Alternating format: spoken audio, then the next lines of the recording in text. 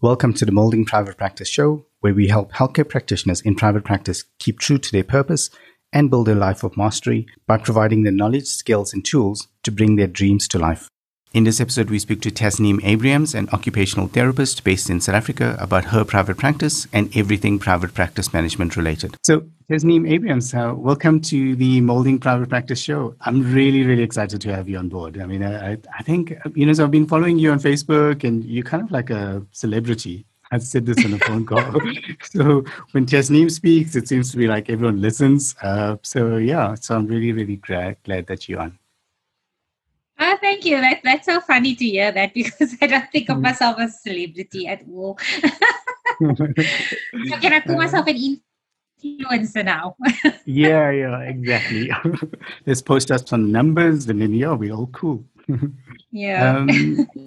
So the purpose of having this is, we were speaking, previously about keeping it real, and I think our paths are crossing in a certain way, and I've been in awe about the work that you're doing, and that's kind of what I want to touch on in this, in this episode is just where are you, how did you become a healthcare practitioner, and stuff like that.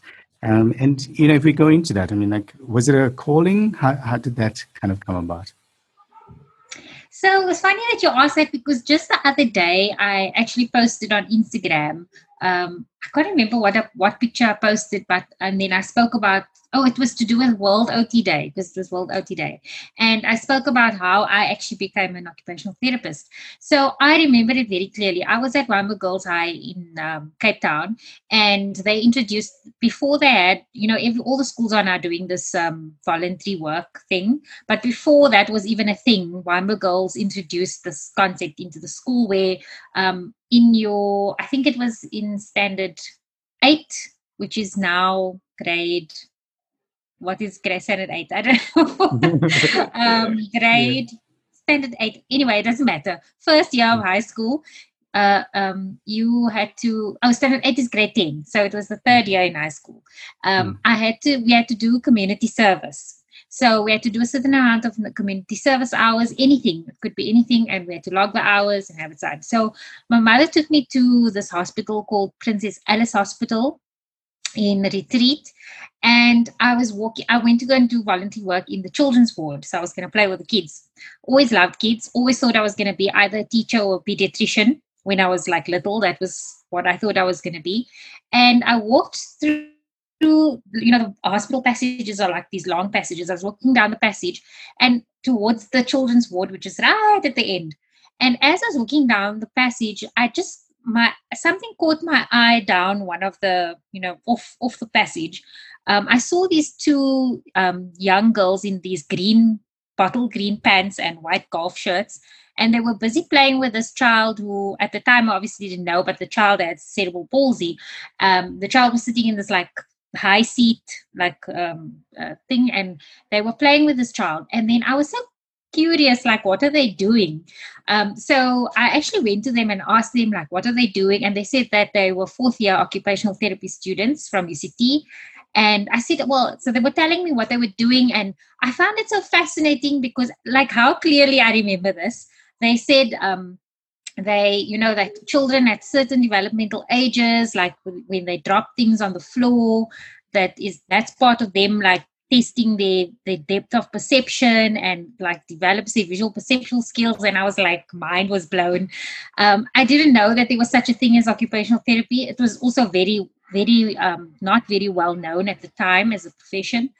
And so that's kind of what got me interested in the profession. And actually from that time onwards, I was like, that's what I'm going to be. I'm going to be an occupational therapist. And I always thought I was going to be a pediatric occupational therapist, which actually was never ended up being the case. And I have no interest really in being a pediatric occupational therapist. So that was how I discovered the profession and how I ended up going into occupational therapy. My mother was an extremely altruistic person. So the kind of give back culture and way of being is kind of just part of how I grew up. She's always been involved in Meals on Wheels, and she always wanted to be a nurse. So she always wanted to be in the health profession as well. So yeah, it was just meant to be, and I was supposed to be in a helping profession. Yeah. That's actually an amazing story, hey, and it kind of, hey Shaz, I mean, like you can kind of tell us some of the other stories around that, but it seems to be always that like how you explained it. It seems to be always like how professionals kind of explain it. It was always at some point they decided actually that was what they wanted to do, which is actually pretty. It's a really cool story in terms of knowing that. Because, I always, again, equate it back to business, like, most people, they go into business, but they're not really sure why they're going into that. Or, it's always like, okay, because I need to make money. But what I find amazing about healthcare practitioners, especially in private practice, is that they have the calling, they have the reason, and they love what they're doing, and then they get the chance to make money as well. I mean, like that you don't find often. Yeah. But the interesting thing though is like I'm the eldest, and I always say like I have exactly the half and half of my father and my mother. Now my father is a very like tech guy, and he's always been an early adopter of technology. He's always loved that kind of thing. My brother as well. Whereas my mother's always been the creative, artistic, helper type personality, and my sister is a lot like that as well. Whereas I've kind of always had both. Now I always say that you never know how different your life would have been had you grown up in a different time or circumstances had been different. And I always think that if I had maybe only been like like in this generation, I'd been like exploring careers, I probably wouldn't, I might not even have become an OT. I might have ended up going into like web design or that from the outset. When I was growing up, there was no such thing as Facebook. There was no internet. Like we didn't even have cell phones at high school. So that wasn't something that I would have even known to consider as a potential career. So and that it all brings it back to, like, I always think that my way of thinking is very much informed by occupational therapy, because we taught about occupational science and the philosophy of doing, being, becoming. And I always say that I look at it like that because especially at UCT, occupational enrichment was a big thing. And I can see that play out in my life as well, that without the exposure to different types of occupations or doing and being, you won't know what you are capable of, and that's part of what I really love about occupational therapy. It's really about helping people see and be exposed to the possibilities of what they are capable of in whichever area that you specialize or work in. You see, it's that thinking, it's that wanting to be able to help people, that having that half of your dad who was a lot more tech savvy and more advanced, and that half of your mother of wanting to give back, that, and from what I can see, has led you to get involved in a lot of the things that you have wound up getting involved in, like, Josie for Autism and the new private practice growth club. It's all about, how do you give back and help? And I can see how that occupational therapist side of things does play a role in, exposing you to different areas of private practice and how each one of those helps to mold a successful practice. So it's really amazing to watch how you've grown to becoming, an occupational therapist and an entrepreneur. And at this stage, in fairness, Oliver had it right. And, a celebrity within your field. We're going to keep that. If Tasneem Abrams says, have you looked at it like this? People tend to stop and think and go, okay, hang on, maybe I should look at it like that. So that does come across in the way you give information out to people. It's absolutely phenomenal to see. And watching, we've sat how often and spoken about, how many clients that have fallen into that build a PTY trap and then have to go and say to them, guys, no, but you can't do that. These are so, having somebody out there to help with that and let people know what you should and shouldn't do is really helpful to the industry. I think also because if I think about it, I said now when I was in grade 1, sub A, sub B, I wanted to be a teacher. So I think it's also that I do really have a love for teaching. I love imparting knowledge. So the Private Practice Growth Club has kind of been the perfect culmination of all of that. I get to teach, I get to help people, and I get to do it using technology. So it's kind of like brought everything together, and I get to do digital, like talk about digital marketing, which I also love. So That's cool. it's kind of brought them all together, which is amazing. So I feel like and I teach about this in my academy. I teach about using the model of Ikigai to determine your niche and where you need to be. I don't know if you know about Ikigai. So Ikigai is a Japanese concept that takes where you look at what you are good at, your skills, what you love. So that's like your purpose. What people will actually pay you money for and what the world needs. And if you can find the sweet spot that intersects between all four, then that is where true happiness lies, and that's where you find your ikigai. So sometimes you might choose to do something you're good at, and that something you're good at that you really enjoy doing, but it doesn't pay money. That's kind of, when you're involved in charity type stuff. Or you maybe do something that you're good at and skilled at and trained at, and it pays money, then that becomes like a vocation. Or you do something that people really need and that pays money, then that becomes a profession. And then, or you can do something you really love and that the world needs, but it doesn't pay money and you're not very good at it. So it kind of becomes a hobby. So it's kind of like, how do you find? And so I think I found my ikigai with Private Practice Growth Club. Yeah. So I've seen that circle intersection. I didn't know that's what it was called. But yeah, Yeah. actually, you summarized that perfectly. I mean, like, I think when we transcribe that, we'll probably highlight it. But that was like, but that's perfect. Eh? I thought of something. I would love to know your feeling on this. But so I like what you said about how the world has changed so much, and being a dad, it's like so difficult to almost like prepare kids for what the world might be. Do you have any thoughts on that? I mean, like, how do you tell them, so when I was growing up, if you had money, you could become a doctor, lawyer, and yeah, doctor, lawyer. And if or you could become a teacher, and, the IT profession was like non-existent. But like now, I mean, how would you advise children, or how would you advise someone with children, on how would you Yeah. train them for that, what they would become as a. Yeah, so future-proof your children. Well, I actually work with this population. So I work in a special ed high school, skills-based high school. So our learners, they do the normal CAPS curriculum, adapted CAPS curriculum, but they only leave with the grade 9. And it's a question that comes up often, in that a lot of them, like, they feel really bad that they're not going to have a matric. And they've got this, even the parents. It's like, no matter how much we tell them this is a special ed school, you're not going to leave with a matric, they still, like, at the end, when the child is in year 4, they are surprised when we say they're not going to have matric. Then they're like, it's like the first time they're hearing this, because there's so much of this emphasis on having a matric. So I think what I always tell them, and I always tell them that, like, when I was in high school, we didn't have Facebook, we didn't have internet, and they're like, always like, really, ma'am? Oh my word, how old are you?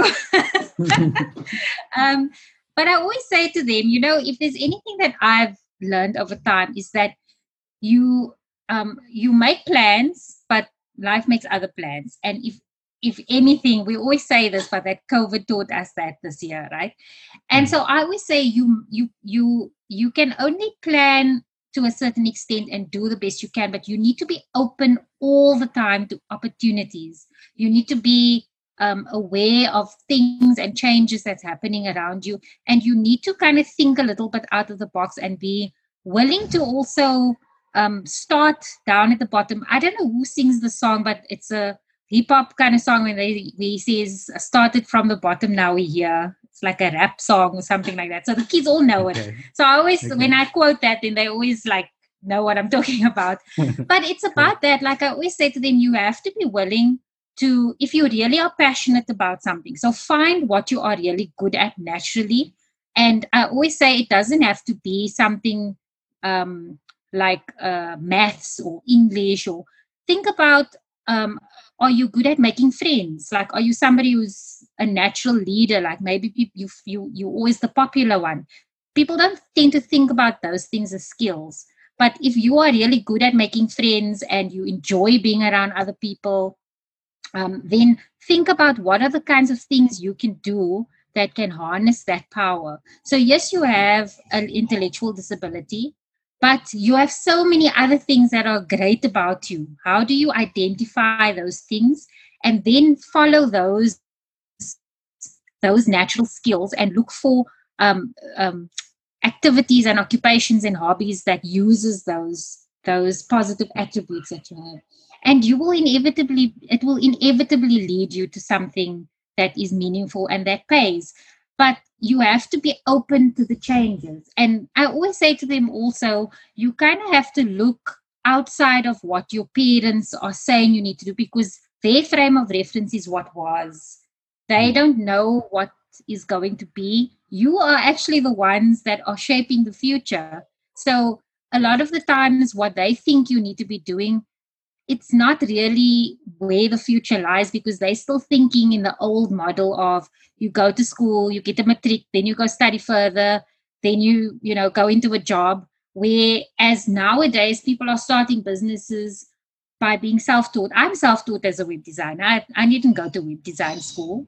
So, like you kind of have to just be willing to hustle and put in the work and follow your passions and be and like the famous Gary Vee always says that this generation, I don't agree with everything he says, but one thing I do agree with him, this generation has the entire world in the palm of their hand through their cell phone. And even if you don't have like a lot of money for data, these days children do have access to the world, which we didn't have. Like we only had to see the world through the eyes of the TV and the media that was feeding us what they wanted us to see. Now we can go and look for our own truths. We can go look for information, find out how to do things. So that's kind of what I say. I think children just need to be allowed to explore and expose and try new things and do what they really enjoy and play to their strengths. And that you can never go wrong if you play to your strengths. Okay. Yeah, I love that. I mean, so Shaz, what did you want to be when you grew up? Or what did your parents tell you to be? Which would be more likely? Actually, my parents really didn't have say much about what you should be when you grew up. I spent most of my childhood in boarding school, but I wanted to be a U.S. naval attorney. JAG. From a young age, like SEAL. Yeah, exactly. JAG, yes. Yeah, JAG. I wanted to be a Navy lawyer. Okay. Why a Navy lawyer? Just I don't know. There was something about growing up in a landlocked country and the thought of actually being somewhere where you could be on a ship and, you could have sea and islands. It was a fairly romanticized ideal. I mean, I put in all the work to, wrote all the letters and everything to try and get sponsorships and that kind of thing into the US military, but it just never panned out. So, yeah, but from a young age, I wanted to be a lawyer. So Shaz was actually, before she joined Kitron, she worked in an attorney firm. So I think you were on the right path, just maybe not the JAG part. But yeah. But I think that is just it, right? There are clues in the things that we are interested in. It doesn't mean you have to do exactly that. So, for example, there's quite a few learners that were at our school that wanted to be nurses. And they obviously can't be a nurse because they don't have a matric. But when I asked them, but what is it that you want to do? Why do you want to be a nurse? And it was more the qualities of what a nurse needs to be, not so much the actual thing that a nurse does. And then, two of them now are considering becoming doulas. I don't know if you say doula or doula. The doulas, because they don't. So a doula is the one who. So whereas the midwife assists with the birth, the doula is the one that is just there for the socio-emotional support of the birthing mother. So they don't do anything to do with the birth, and that is kind of what they were interested in. Like the one wanted to be a gynae. Now she can be there for the births, be there for the mother, and she doesn't have to take any responsibility for the medical stuff. or the one girl wanted to be a creche teacher. Now she can't be a teacher, go and do teaching, but she can go and be a creche assistant or a teacher's aide. She can do courses in that, and she gets to play and do all the nice stuff with the kids, but without having to set curriculums. So my point is, you want to be a naval lawyer, but there's clues in it if you really dig down into what is it about that profession that attracts you to it. What are the qualities that you need to have? What do you think the strengths are? And you will find something else that ticks all those boxes, but is not exactly that, and you'll still be happy. Exactly. So my grand always wanted me to become a post office worker, like because there was stability and you got like a bond and all of those things. Obviously, they never heard of IT or anything. But yeah, that was like the ultimate dream. If you were working in a post office, that was Yeah. it. Um, Yeah. I do want to segment into, you mentioned the Private Practice Growth Club. I'm very curious about that. And then also the academy that you mentioned. Can you tell us a little bit about that? I mean, what is it about? How does it work? So last year, June, I would not have known that Private Practice Growth Club would have even existed. That's how quickly it happened. But what had happened was I had Digital Engage, which is my digital marketing business, and I was kind of like pivoting the business because it wasn't doing well, and then I pivoted and it started to grow in a different direction. And a lot of the mistakes that I made in my digital marketing business, a lot of it went on upon reflection was because of my health profession brain. I was running my business like a health professional.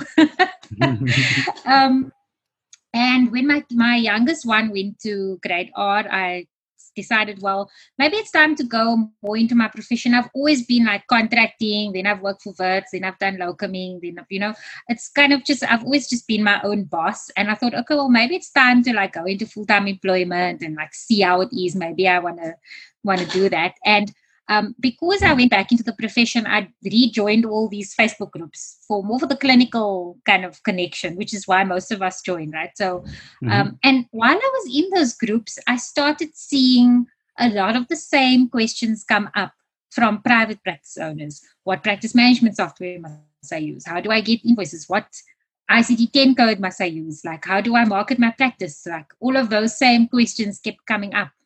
And I realized that and I started to see the similarities in the mindset of private practice owners in what I was having, what I had in my digital marketing business that actually caused my digital marketing business to not generate profit. Like I was generating revenue was increasing, but my profits were almost like going in the opposite direction to my revenue. Like it was bad. Like to a point where I considered closing the business. And only when I joined coaching programs, I joined 2 coaching programs, and only through those coaching programs where I learned from the coaches who were very business minded, how to think like a business. It wasn't even about the tactics. It wasn't even about how I marketed or anything. It was literally about how I thought about money, how I thought about my customers, how I ran my business, how I didn't have to do everything myself because like I always want to do everything myself. And I started to see that those were the same mistakes that people were making in their private practices. And that is where this idea came from. And I started the Private Practice Growth Club Facebook group. And it grew like really quickly. Like a lot of people started joining. And then over time, I realized there needed to be like a way to share a lot of the knowledge that I had especially in terms of social media and marketing, and kind of, but understanding as a health professional, what are some of the fears around not being unethical. But I didn't want to just focus on the marketing because I realized I know how much of a big issue mindset is initially. And so just thinking about it, I kind of took a lot of the things I learned in my coaching combined with the lessons I learned in my failures in business and what I know around the tactics of business. And I kind of combined it to create this 3-module course, which then became the Academy. And so that's how the Academy actually then was born out of the Private Practice Growth Club Facebook group. Okay, that's actually amazing. And I think when I look at that as well, I mean, I think I told you this on, when we first spoke on the phone. It's what's amazing about that is, I mean, you coming as a healthcare practitioner. So I think it's very different when, as a business, like for instance, with us as Kitron coming in and saying, you need to do this. And I think you have that edge, in terms of, that likability and the trust factor, that you have their best interests at heart. Hopefully not that we don't, but the fact that you one of their own, I think is actually really good. And I think that kind of comes out in your videos as well. I think that what you want is you want that curious nature, and I think that kind of comes out. You want to give everyone the best options, and I think that kind of comes out. And then also your recommendation or your spin on it. I'm curious about the tools. Because there's not many people that can string the tools together. Is that something that just comes naturally as well? Are you talking about the technology tools? Yes, yeah. Do you find that quite easy to do? I suppose because I've been in digital marketing, so I've always, I know like kind of, and a lot of my coaching, the one coaching course that I just finished in October, is a US-based coach. So I'm in a lot of Facebook groups that are global. And because South Africa is like a few steps behind the rest of the world, when you are in those spaces, then you get to learn like what's happening in the rest of the world. And so you then also are a few steps ahead of everyone else in South Africa. So, but the technology obviously comes with, because I can build WordPress websites and I have done like funnels and all of those things, that came naturally. It was just about selecting the right tool. Now, I will say that my academy is hosted on a platform called Kajabi, and it's funny because I'm like a WordPress WordPress is my jam, right? So you would think like, why would you not do it on WordPress? And initially I was going to, but I think that I would draw the analogy to what you do with Kitron, right? So I could have either pieced everything together myself because I do have the skills and ability. I could have pieced everything together and used WordPress and my email marketing software and like a whole bunch of different tools. Or I can have a all-in-one solution, pay extra, but knowing that I'm paying the cost is absorbing all the other costs that I would have. You don't see the cost because they're little bits here and there, but actually when you add them all up, and also I had to think in terms of scale. And this is something that I talk a lot about to private practice owners as well, is if you don't start with where do you want to be, and you just starting here, you're going to make decisions about where you are now rather than where are you wanting to be. And it's totally fine if you don't have money now and you want to start off by just doing your own books and doing everything yourself, as long as you don't start like that, but not have a plan of how you're going to get out of that. Because then that's what happens is that private practice owners and business owners in general, that's what I did, was you start like that and then you end up in this kind of like this rut. And it's so difficult to get out of it because you're in the survival mode thinking because you need to get the next invoice in order to pay this. And then you pay this and then you need the next invoice. So it's like it never ends. You're in this hamster wheel and you keep running and running and you can't get off. Whereas if you have a plan that you say, okay, it's fine. I'm going to start as a sole proprietor and I'm maybe just going to do my own billing because I have no patience anyway. So who am I going to bill? And then, but my plan is that in X amount of time, I want to have at least 10 recurring patients, which mean my revenue should be roughly there around. And that means I'm going to allocate that portion of expense to maybe a software. Now I'm going to sign up to a software so that my invoicing can be quicker. But as soon as my revenue reaches X amount, I'm now going to upgrade to a full service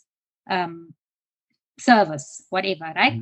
But if you don't have that plan and you don't know what your key performance indicators are to know when to upgrade, when to move, what expenses you're going to prioritize, then you're always going to stay on that hamster wheel.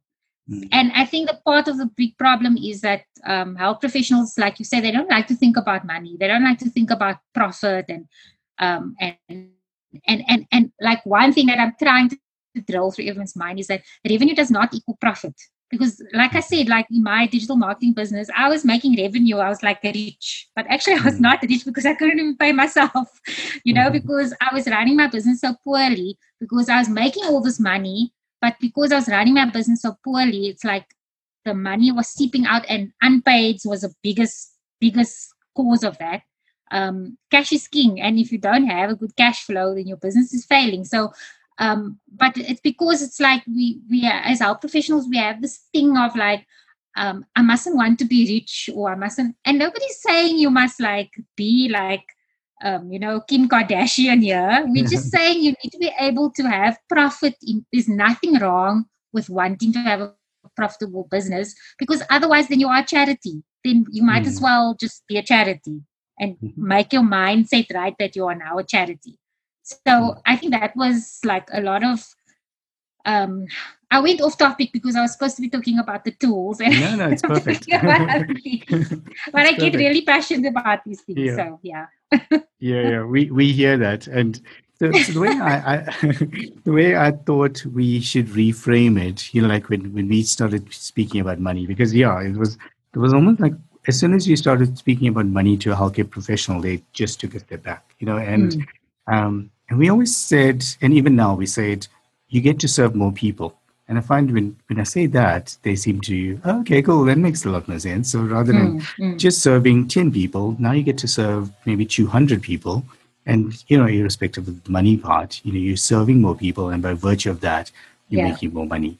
Do you think that works better? Yeah, no, it's the same with marketing, because I think a lot of private practice, a lot of health professionals also, they think of marketing as selling, and I was that way as well. That's why I can talk from experience. Like you feel like all sleazy and salesy is like, I don't want people to think I'm just after their money like that, because I feel like if I'm marketing my services, because I want you to buy my stuff, and I don't want to feel like that. But I read somewhere somebody said exactly how you framed it in terms of wanting to get more patients, is that you mustn't think of marketing as selling. You actually, if you reframe it and think of it as serving, because if you are offering is going to help somebody, if there's somebody out there who is really struggling, and what you do and what you offer and your service is going to help them, it is your ethical responsibility to make your services known to them. And that is what marketing is at the end of the day. And I think also if you reframe it like that, also the way you do your marketing will be ethical, because the whole point of the Health Professions Council ethics guidelines, it's just so that it's to exactly that, to avoid you from being like sleazy salesy. It's to serve the public. If you serve the public with information and guidance and let them know that their problems can be overcome if they, use certain services, then you are serving the public. And in that way, you will be ethical in your marketing and you will get more business. And like you say, and also, we all know that saying, you can't pour from an empty cup, and health professionals are like the priests of that saying. They like to tell all their patients that, but then you need to drink your own medicine and say, well, you also can't pour from an empty cup. So now you start your business and you close because now you're not profitable. Then who are you serving? You're not no good to anybody if you're going to close. Or if you're going to be miserable, then you're not going to be a very good therapist. If you're a psychologist treating somebody with depression and you're depressed because your life is falling apart because your practice is in a shambles, then how are you serving your patients? So absolutely, I think it's all about framing and perspective and how you think about something. That's exactly. It's that framing, it's that perspective, it's that understanding that when you open a practice, that you're actually starting a business, but that business is about serving and helping people. So in order to serve and help more people, you have to make sure that your business has a solid foundation, has a growth plan, and is actually being looked after and nurtured the same way as you would nurture a patient to get them to their potential. And once care practitioners get their minds wrapped around that, you tend to see, now they start making a lot more business savvy decisions because they're not thinking of themselves as sleazy salespeople, and they're not thinking of themselves, well, I'm just a manager. They have the two hats. In therapy, I'm a practitioner. When I walk out of therapy, I'm now the owner of the business, and I now need to behave as such. And in doing that, I grow my business and I help the people in the community around me. Yeah. Yeah. Jasneem, I like how you put stuff though. Hey, I mean, I love that empty cup idea, but it's actually so true. I mean, like that's exactly what it is, and I think the sooner healthcare practitioners, realize that, the better it is. Yeah. Also, I think, health professionals, they always think, oh, we're not business minded. That may be so because from a theoretical point of view. But actually, if you think about it, we actually do have the inherent skill to be good business people if we change our mindset. And one of the things that I teach in my marketing mastery is actually uses the analogy of the clinical reasoning cycle. So when you see a patient, you first assess them. And then you diagnose in the sense of what is the core problem that you are going to focus on in treatment. And then you come up with a treatment plan. And then you treat the person. And then you have to actually review and check, is this the right thing I'm doing, and adjust your plans if necessary. This is exactly what business is.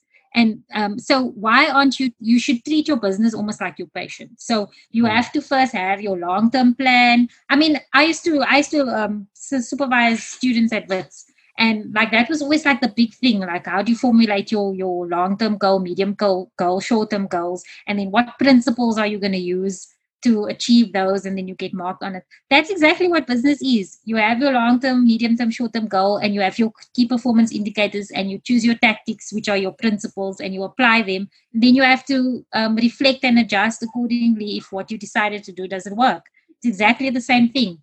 So we do actually have the inherent skills to be good business people. We just need to think of ourselves as such.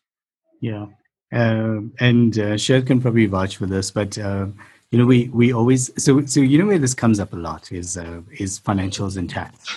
Almost everyone comes to us and is like, no, but we never learned this. It's way above our head. And almost everyone we work with has 2 to 3 degrees. Like at a minimum 2 degrees. And most of them 3 degrees. And when we kind of draw it on the whiteboard in the boardroom, it's like, okay, do you understand how your bank account works? And, when we draw it like that, everyone just gets it. Oh, okay, cool. I understand how tax works now. I understand how, financials work. And, it's just like almost like a different way. It's like a mental block, around, financials and tax. That wasn't in my degree. I don't know how that works. And when you uncover that, it's, it's night and day. But what I liked about what you said is that, and maybe that's what we're missing as well, is the fact that you can't judge yourself. You can't, and that's the reason you need these coaches and the mentors. And actually, that's the reason you need therapists, because maybe like a physio, maybe there's a way that you can heal your own back, or like maybe find a massage ball, but you go to a physio for that. And I find, maybe from a business point of view, there's definitely a way that you almost need to change your thinking. And maybe that's what, Private Practice Growth Club will start doing, is changing the thinking about you can't do this on your own. You do need someone to look over your shoulder and say, actually, you promised by the end of 2021 you were going to be X. You're not at X. What is your plan? What is your remediation plan to get back to X? And I think because if you leave it to your own devices, you're probably not going to do it. And also, I'll give you a practical example from somebody who's in my academy, and we were talking about referrals, like getting referrals. Like sometimes we need to stop thinking. And you guys, actually, you talk about this a lot with the hero's journey. I know with Brand Story, they do the hero's journey and all of this. This is a mistake that most businesses make, and private practice in particular. I tend to look at people's websites and kind of audit them in my mind. And It's you like people constantly talk about this is who I am, this is my qualifications, this is what I'm good at. So you make yourself the hero. And instead of thinking, well, what does that person need? What are they looking for? And talk to that. And so a practical example, I had somebody in the academy we were talking about like getting referrals. And one of the things that one of the ideas that we had was that she was going to, because she wanted to go into a new niche with a younger audience, was that she was going to do a workshop with parents around whatever she is treating. And afterwards, when she got feedback on the workshop, she spoke about like how she spoke about what she's gonna. Well, not a lot of people came because she told them she's doing a workshop on how OT can help with X, Y, and Z. And I said to her, like, no offense, but nobody cares about you. Because at the end of the day, you're telling people they must come take out of their valuable time to come and sit in the workshop so that you can market to them. That's basically what you're telling them. She's like, yes, I never thought of it like that. So I was like, no, you have to identify what is it that your particular target audience is having challenges in that you can assist with, and do a workshop on that thing. That's going to bring them there. And then you don't even talk about your services. You do an actual workshop on that thing. And the same with referrals. I think so many health professionals, they think they can just waltz into like a doctor's office and drop off business cards, and then the referrals must magically start. Like, you are asking somebody else to work for you as your salesperson.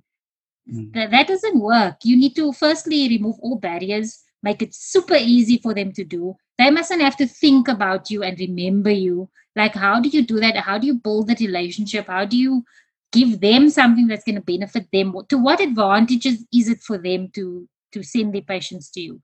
And sometimes it's just having somebody look over your shoulder and say to you, like stop thinking about yourself. Like, so Tasneem, based on everything that you've chatted about this afternoon and that kind of thing, do you have anybody that kind of stands out to you as somebody who may have mentored you or that you look up to, who's kind of helped you on this journey of yours to become not only Tasneem Abrams, the OT, but also the entrepreneur, business owner, digital marketing person?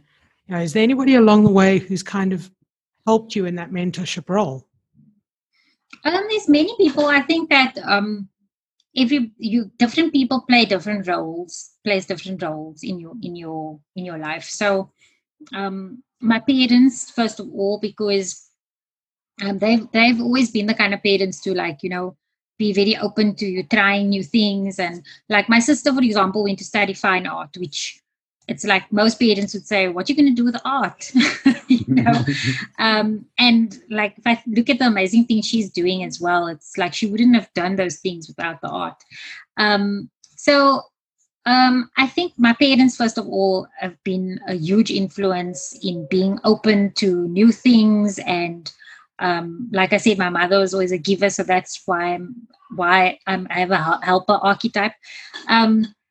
And then along the way, there's always been different people that were needed at that phase of my life. So if I think like at UCT, there was a lecturer there named Rushan Khalfan, and I was placed in Lavender Hill, and she was the one who exposed me to this whole concept of occupational enrichment, occupational deprivation, and that further kind of like influenced my thinking in how like you need to explore your different interests. Nobody's unidimensional. You need to expose yourself to different kind of occupations and activities and ways of being. So that was in my formative years as a student. And then I think as I was older, like my husband as well has a very keen sense of like a business acumen. We like the complete opposites of each other. So a lot of the things that I like, I'm very like think about things and I'll just do it. And like he's like the one who's very like, he must have a plan A to Z, and then he must have a backup plan for plan A to Z in case plan A to Z doesn't work out. And I'm not like that normally. That's just not my normal way of being. So it's it's been good to have like that opposing way of thinking, an opposite personality to kind of rein me in a little bit. Otherwise, I would have been doing a lot more other things. And then I think my coaches as well. So I had two different coaches at different stages. The one was a high performance coach, and that was more around like developing confidence, and like it might seem like confident people come across confident, but it doesn't mean that they are confident. Like I view syndrome, like that's like a big thing for me. So even though I'm an OT for like 20 years, I still feel like I don't know how I passed occupational therapy. Like I just like winged my way through it, and I don't really know what I'm doing. When I do, actually, it's just like that's how I feel. So that one coach was really big in helping me kind of just. I still struggle with it, but now I have the tools to kind of overcome it when I and recognize when I'm experiencing that. And then the second coach I had was more of like the business, online business, how to, and a lot around money mindset and those kind of things. So there were different people at different stages that had an influence on how I think and how I feel. And then I would also say that it's so important to have what I call a biz bestie. So I have a friend who is also like an entrepreneur, and we like biz besties. So we don't hang out and like know each other's families and all that, but we like on WhatsApp all the time. Like whenever something happens in my life or in my business, it's like I can like sit on a soapbox and leave her like a 10-minute voice note, and she doesn't have to reply. It's fine. And like I celebrate wins with her, and so I have her as my biz bestie, and then so just having your family support, my sister support, and those people in my life, it makes a big difference because nobody's an island. Yeah, I think. Sorry, Shaz, go ahead. I really like that idea of that business bestie because so often, you just need somebody to sound an idea, just to use them as a soundboard, sound off an idea, or somebody to come back and say to you, you know what, maybe Tasneem, rein it in a little bit on the left here. You're going off on a tangent. I think for anybody in business, that makes the most phenomenal amount of sense is to have somebody who, A, you can hold accountable, but B, that they can hold you accountable. That goes back into this was the goals you set. Why didn't you get there? Or, I do agree that customer was a bit of a difficult one, but maybe we could have handled it like this. I really like that concept of just having that business bestie. Yeah. Cool. So I think I've heard of accountability partner before. So I suppose it's similar on those lines, hey?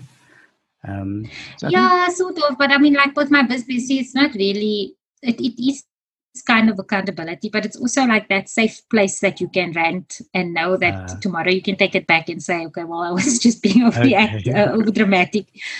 Or like I will say to her sometimes, now get with the program. Why don't you just do this thing? Like, when are you going to do it? You didn't do it yet. Like, and then like have that. And it's like, okay, and then we carry on and talk about our children or something else, like, so it's just having that kind of safe space where that you can say things you don't really mean, and you can just a place where you can vent and rant. And it's not necessarily your partner, because sometimes when you are in business, then your partner is somebody you need to complain about. Then it's fine, you can complain to that person because they can understand, and then tomorrow it's fine again. It's like it's not necessarily the same person who is your best friend, because it also needs to be somebody who understands what you're going through. So she also has she's a graphic designer and a brand strategist. So she also is kind of in a similar space, and so she understands kind of the things I'm going to be. Sometimes she's a few steps ahead of me, and sometimes I'm a few steps ahead of her. So we kind of like learn from each other and learn from each other's mistakes and things like that. So yeah. Okay, that's a good way of putting it, actually. So I do want to be very respectful of your time. I know we've been going for a while now, but I don't want to close it off just with you telling us, what can we expect from Tasneem Abrahams in the next 2 years? I know you're already on a path, so that would be interesting. And I'm doing that selfishly to see how we kind of can cross paths at some point. So that's the first one. And then also just to close off by saying, how would people get hold of you? What's the best way to do that? Where would they find your your shows, all of those things. And Yeah. with the transcription, we'll obviously put that in the show notes. But yeah.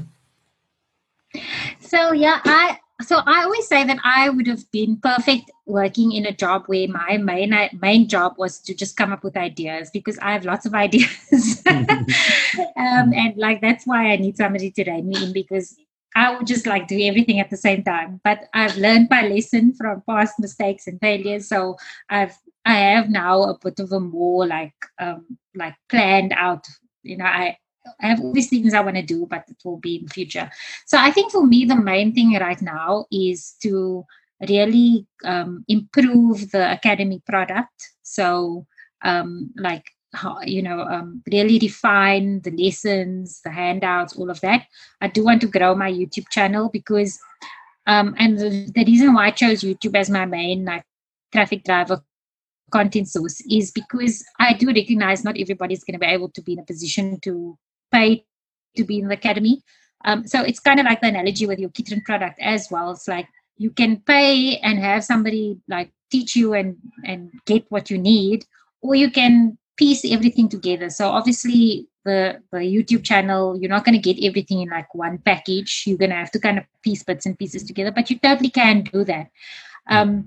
So I want to grow that channel so that it can have a reach that if people ever search anything in Google, my videos need to come up so that they can get the answer that they need.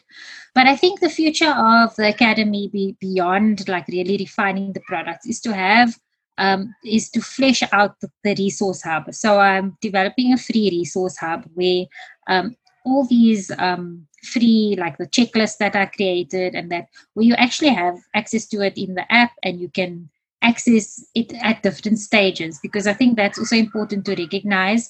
You have somebody who's just thinking of starting, who's just started, somebody who's started, but they kind of staying in that startup stage. Then you have people that want to scale, and there needs to be an offering at each of those levels.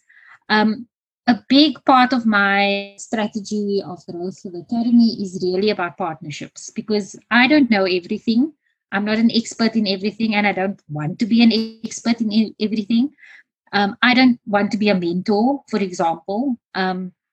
So whereas there are people that want to be mentors or coaches or like one-on-one, I don't want to do intensives. I prefer the group coaching model, teaching, making videos, making content. And so I do want to bring in that partnership. So I have got some partnerships in the wings with associations that's specific to specific practices. And that's kind of the part that in stage that I'm in now, is wanting to build those partnerships so that we can kind of collaborate, and where I can't offer something, somebody else can, and to give access to other people's audiences that they can access my product at a better rate. So that's where the Private Practice Growth Club is concerned. My digital marketing business I still have, but I've kind of shrunk it down, where it's kind of a bit of a snooty service, because it's exclusive by application only. So I'm only doing websites, and I've cut it down. I'm not doing all the digital marketing. I only do lead generating websites for coaches, influencers, and bloggers. So a lot of influencers and bloggers also sell digital products. So I only work with a certain type of individual. So I'm not looking for bloggers who want like a cheap website and they want to start blogging. It's people who actually want to grow a business. So that's why my digital marketing business is by application only. I can only take one client at a time. And then on a health professionals front, I actually will be starting my own practice as well really soon. And it's a bit scary to put that out there, because it's kind of like now you have to like prove that what you teach works, because you saying all these things. So, but like I'm all about, you have to be authentic and show, like, put your money where your mouth is. And so in part it's kind of putting myself out there, and people will see, well, is it going to work? But in part I also view it as a way of me actually testing out, so that I can say, look, yeah, I tried this and it didn't work, and this is why it didn't work. So if you're in the same kind of situation, maybe you shouldn't do it. Maybe you should rather do it this way. So I could actually use my practice as a experiment and a testing ground, because also there's a lot of new things that are coming. Marketing is changing all the time. So I can't go and teach you something in marketing that people are using for e-commerce, and then it doesn't work for a health professional, like for health professionals. So it's an opportunity for me to first test it and see if it works. And then I can say, guys, I'm going to teach you this. I'm going to do a masterclass. This is how you do it. This is how you use LinkedIn or whatever. It really worked for me. And then that's how people can actually learn from me as I go along. So I will be using kind of documenting things that have worked and what didn't work and so on. So yeah, watch the space. That's me. I actually love that. Hey, I mean, I can. There is that similarity then, in terms of what we're doing, because like I said, we use the consulting-based product, to feed into the software-based, systems that we develop. But I like that. We'll definitely be keeping in touch, and I definitely want to see how that evolves. But thank you very much for being on the show. I mean, this was amazing, and I think we learned a lot. I think Shaz, anything on your side before we close it up? I just want to really thank Tasneem for taking the time out of her busy schedule to come and join us on the show. And I took away some really good points that I think we could really use on a personal level, just to make sure that we're offering the best that we can offer out there. So thank you very much for your time.